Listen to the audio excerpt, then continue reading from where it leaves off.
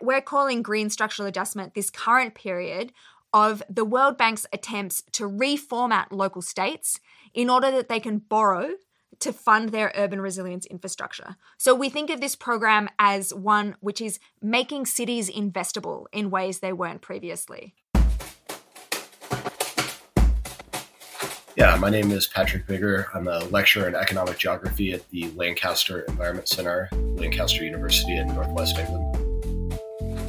I am calling in from lockdown here in beautiful Salford, England, just about 500 meters from the city line with Manchester, where I've been working and living and generally not leaving for what feels like forever. Welcome to City Road. I'm Dallas Rogers, and yes, that was Patrick calling in from the UK. And joining me in the studio is Dr. Sophie Webber, also from the university and co-host of City Road.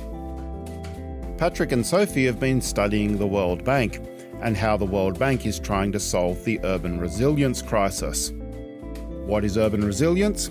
Well, it has to do with the incredible scale of climate impacts and the incredible speed of urbanisation in cities in the global south. Yeah, so the World Bank is projecting that there is going to be trillions and trillions of dollars needed to pay for infrastructure that will protect the world's most vulnerable people, cities, assets, communities, and livelihoods. Trillions of dollars a year are projected, for instance, to just cover the costs of sea level rise in the next 10 to 20 years in some of the world's most vulnerable cities. So for them, climate change in the context of rapidly growing cities in the global south poses a really big problem for development. So for them, they think that the World Bank needs to facilitate investment in infrastructure that will protect these cities and people and assets from the impacts of climate change. This comes as sort of a shift to traditional World Bank practices, right? That people like Michael Goldman explore as being incredibly environmentally damaging, things like extremely large dams, the application of chemical fertilizers, all of these things that cause big environmental problems across the global south. And so now the bank is really turning its attention to how to do this economic development in a more environmentally friendly way. What's the motive of the World Bank in the urban resilience and finance agenda? So we're talking about cities in the global south that are particularly vulnerable to climate change, perhaps because they're most exposed to climate impacts, but also because they're marginalized with respect to the global economy and what that means in terms of their ability to pay for things that are going to protect them from climate change. The bank sees this as a kind of triple win situation, right? On the one hand, we have this problem of who's going to pay for all of this infrastructure. The bank projects that public finance alone is never going to be able to pay for this infrastructure. On the other hand, we see a kind of stagnant global north finance capital, which is facing limited returns in northern capital markets, right? So there's this kind of extra liquidity concentrated in the hands of investors in the global north who are looking for new asset classes that might provide them with some returns. And it turns out the World Bank thinks that this infrastructure for urban resilience in the global south is the kind of investment that will satisfy or that might satisfy these private capital. And they see this as a win-win because they deal with climate change and they get to mobilize that surplus capital. Yeah. So they identified trillions and trillions of dollars in global capital markets. They're looking for essentially a special fix, somewhere to park their money in the global south and get some returns. You've called this World Bank program a green structural adjustment. What do you mean by this? Green structural adjustment is what we're calling this World Bank paradigm to create urban resilience as an investment opportunity for this kind of overabundant northern capital. So we're calling it green structural adjustment in order to link it to the structural adjustment programs of the 1980s and 1990s. A response by the World Bank and the IMF to reformat national governments after they faced a balance of payments crisis. Okay, so the kinds of programs that we're looking at then were privatization of public services, things like water, electricity, reductions in agricultural subsidies, reducing environmental regulations to allow expanded extraction, reductions in public services, like the public sector and so on. Okay, so it's a major restructuring of nation states. Okay, so that's the structural adjustment bit. How does this relate to the green structural adjustment? Structural adjustment programs set in train a whole series of processes which have now led us to this green structural adjustment. But we think there's a couple of differences. Firstly, this is not about the nation state. This is explicitly about the city as the site of lending, and that's a really important change. What's the second bit of this? Secondly, this is focused on climate change. So it's a real shift away from the really terrible environmental implications of structural adjustment, and in some ways is trying to address some of those changes. We might say that climate change is one of the results of structural adjustment in terms of the extractivism that it allowed. And the other thing too is the rapid urbanization that structural adjustment put in train. Okay, so this led essentially, because of these agricultural subsidies that we've withdrawn, whole series of other dynamics, this is what led to this really rapid growth of cities, which is causing some of the problems that green structural adjustment is now trying to address. The other difference then between structural adjustment programs and green structural adjustment is that rather than this being a kind of violent imposition from the World Bank, because of this balance of payments crisis, essentially an overabundance of debt, this is about being able to access debt. Okay, so this is a kind of more disciplinary and persuasive approach, which is about encouraging cities to borrow on capital markets in order to fund their infrastructure. So instead of being about too much debt, it is about too little debt. One of the things that it's doing is what you and I call green structural adjustment, which is doing this kind of economic development work through infrastructure provision in the city that is responsive to the challenges that climate change poses. We're calling green structural adjustment this current period of the World Bank's attempts to reformat local states in order that they can borrow to fund their urban resilience infrastructure. So we think of this program as one which is making cities investable in ways they weren't previously. And so this is largely reducing adaptation to questions of infrastructure provision. So big, spectacular projects often things, but also things that people genuinely do want and need. Things like water and sewage systems, green energy production, public transit, all these things. And so the bank is trying to figure out a way to make all of these needed urban infrastructure projects investable by private financiers largely located in the global north. And so they're not doing that by directly funding those projects. Instead, they're trying to create the enabling conditions by which financiers using Northern capital can come in and fund the infrastructure that kind of comes to stand in for climate resilience in the global south and global south cities, and do so in a way that creates a perpetual rent where capital can flow out of the south back to northern investors.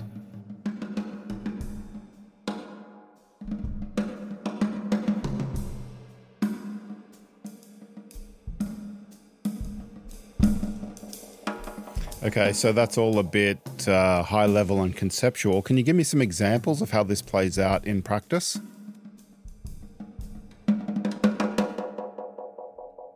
So I've been doing research in Jakarta, which many of our listeners will know. I've been doing research in Jakarta, which is one of the most vulnerable places to climate impacts. The city is sinking. It's already below sea level in some places. It also rapidly floods during the monsoon. So it faces this kind of river flooding and coastal flooding. In response to that, they've been trying to build large seawalls to try to protect the city. But there's a question about how that's going to be paid for. For the World Bank in Jakarta, they think that And some of our interviewees say things like, any kind of infrastructure investment you make in Jakarta, you can pay for with new kind of financial tools like land value capture. Okay, so if you can capture the rents that private companies and individuals get from making investments in infrastructure, from public investments in infrastructure, then you'll be able to pay for that infrastructure on its own. So these are the kind of financial tools that the World Bank thinks will be able to pay for this essential urban resilience infrastructure.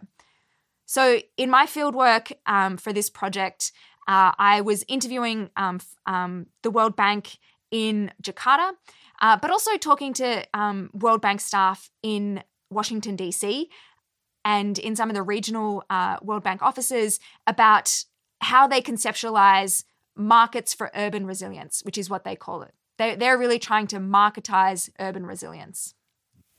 How is the World Bank putting this idea of green structural adjustment to work? So we have never done research in Vietnam, but cities in Vietnam are at the forefront of this green structural adjustment paradigm, in addition to vulnerable cities like Jakarta. So, for instance, in Kanto City, it was one of the first cities that the World Bank moved to kind of progress this green structural adjustment paradigm.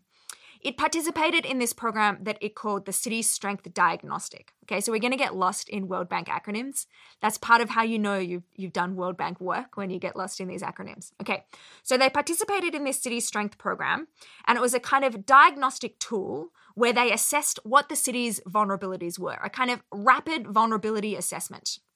And through this program, the city identified that, surprising no one, Kanto is in the Mekong Delta, that flooding and rapid urbanization were a big problem for the city and that they needed to address this. So what they did was the World Bank initiated a kind of technical assistance and loan program with Kanto City through the national government. And part of that was investing in flood protection infrastructure and a whole series of other infrastructures around transportation and urban goods and services, water and sewage and things. And so they added this kind of urban resilience layer onto this program. As part of this, the city government participated in these training programs that the World Bank runs through what they call their City Resilience Program. And through these training programs, they produced a number of reports which identified the kind of deficiencies that Kanto had that stopped it from accessing private capital markets, including things like not having a credit rating. And so one of the things they found, they kind of have two layers. They have these kind of technical issues and they have these financial issues. So, for instance, on the technical issues, they found that the private sector had a really big appetite for swapping development rights for land, but that the Kanto City only had a paper cadastre, okay? They only had a paper map.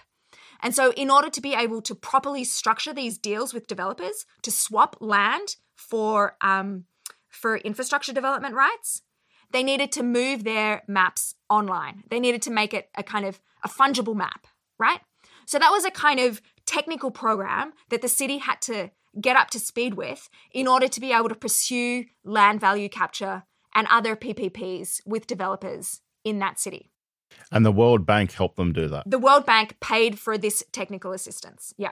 Another thing they identified was, as I said before, that the city can't actually structure PPPs. It's not allowed to structure PPPs. So they had to set up these other facilities through which they could structure public-private partnerships in order to be able to get private financiers to pay for and kind of contract with these big consulting companies to build this new infrastructure to attain urban resilience. The obvious question, I guess, is so much work goes into making these cities, these government regimes amenable to Global North capital. Yeah. And the objective seems to be to deal with climate change. Yeah. But yet so much of what is happening in the climate change sphere is happening because of the actions of the Global North. Yeah. So how does the World Bank rationalize all of that? Yeah, I don't think the World Bank spends a lot of time rationalizing that. I mean, they're pursuing this program at the same time as they're continuing to fund the expansion of coal-fired power stations in China, right? So there is no kind of rationalizing of the kind of production of climate change and the response to climate change. And I think that is true across finance in general, right? There's a story out yesterday about how much private water companies, following the privatization of the water sector in England in 1989, how much money they had returned to shareholders in the form of dividends and their senior management pay packages. Something to the tune of like 56 billion pounds since 1989 had been returned to investors and senior management, even as the quality of infrastructure continues to degrade across England. The infrastructure is underinvested, and ratepayers are left holding the bag, both for increased debts that these private companies have taken on, and their money is effectively being siphoned from ratepayers up to the top to shareholders. And so that's a sort of national scale issue, and the problem of turning over infrastructure provision to things like public-private partnerships with the bank, which the bank is very keen to enable. Does it kind of view finance as the solution to climate change? We can kind of finance our way out of the climate change problem. Yeah. So it certainly sees finance as the solution to the climate problem, but also that climate change can be the solution to their overaccumulation problem. And which one is that? Did climate change become the container to deal with the capital, and that is actually what this is about? Or is there a desire to deal with climate change and this is a win-win? Or So I think, the World Bank is, as an institution, is so big, it'd be impossible to know its kind of singular motive.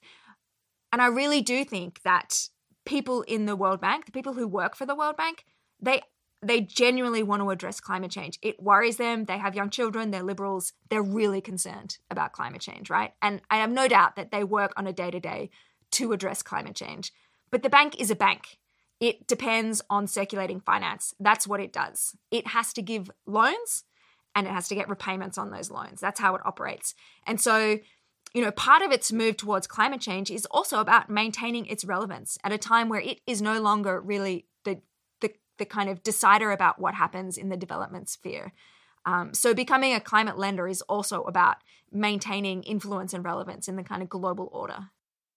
But then there's a much broader ethical dimension to this also, where the cities and the people who live in them who are most bearing the brunt of environmental change, of increased extreme weather events, of less predictable weather, so drought, sea level rise, flooding, all of these issues. These people in the global south are the ones who bear the least responsibility for climatic change, and they're the ones who are going to be left paying for it if all of these infrastructure projects that are meant to sum to urban resilience are left to or are kind of contracted out to the private sector and made investable.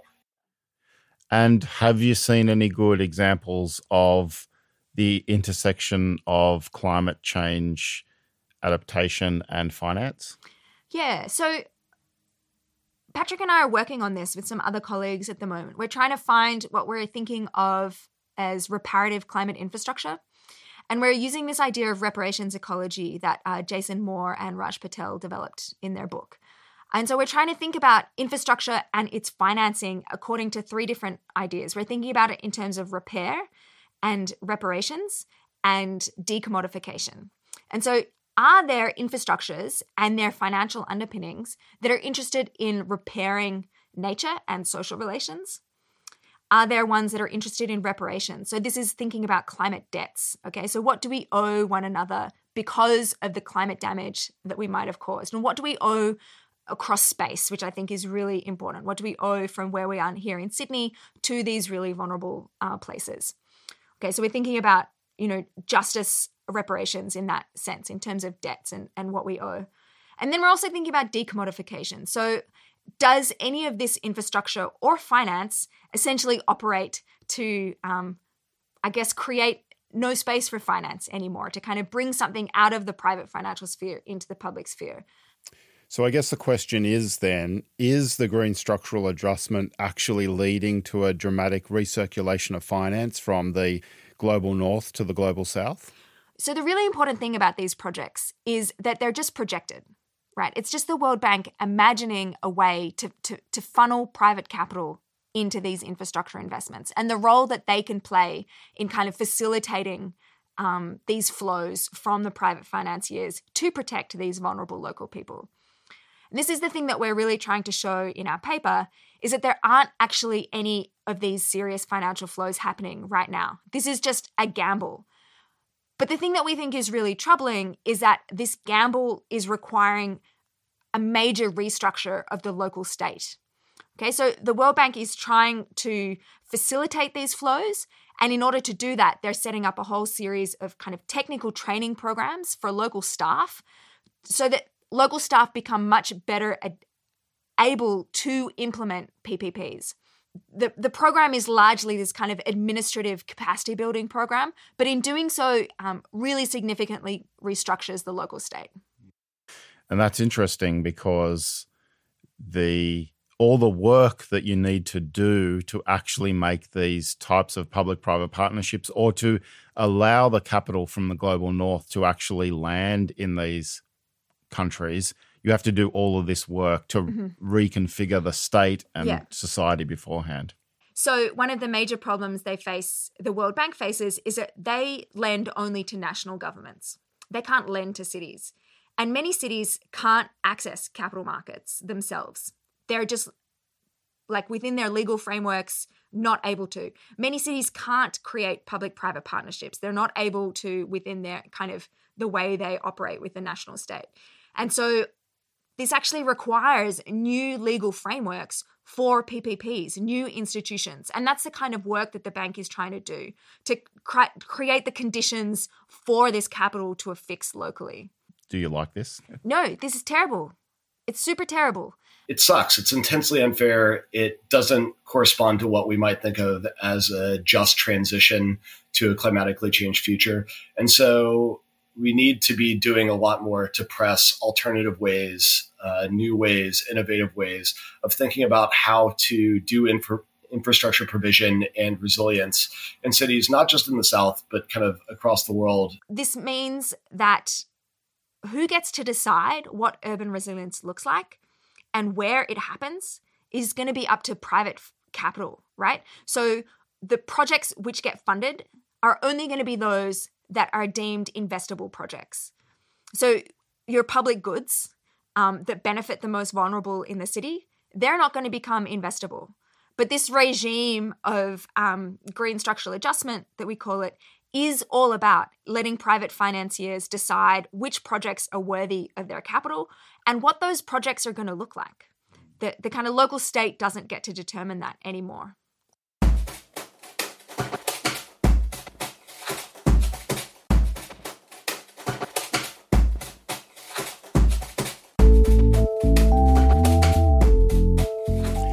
You've been listening to City Road on 2SER 107.3 FM in Sydney.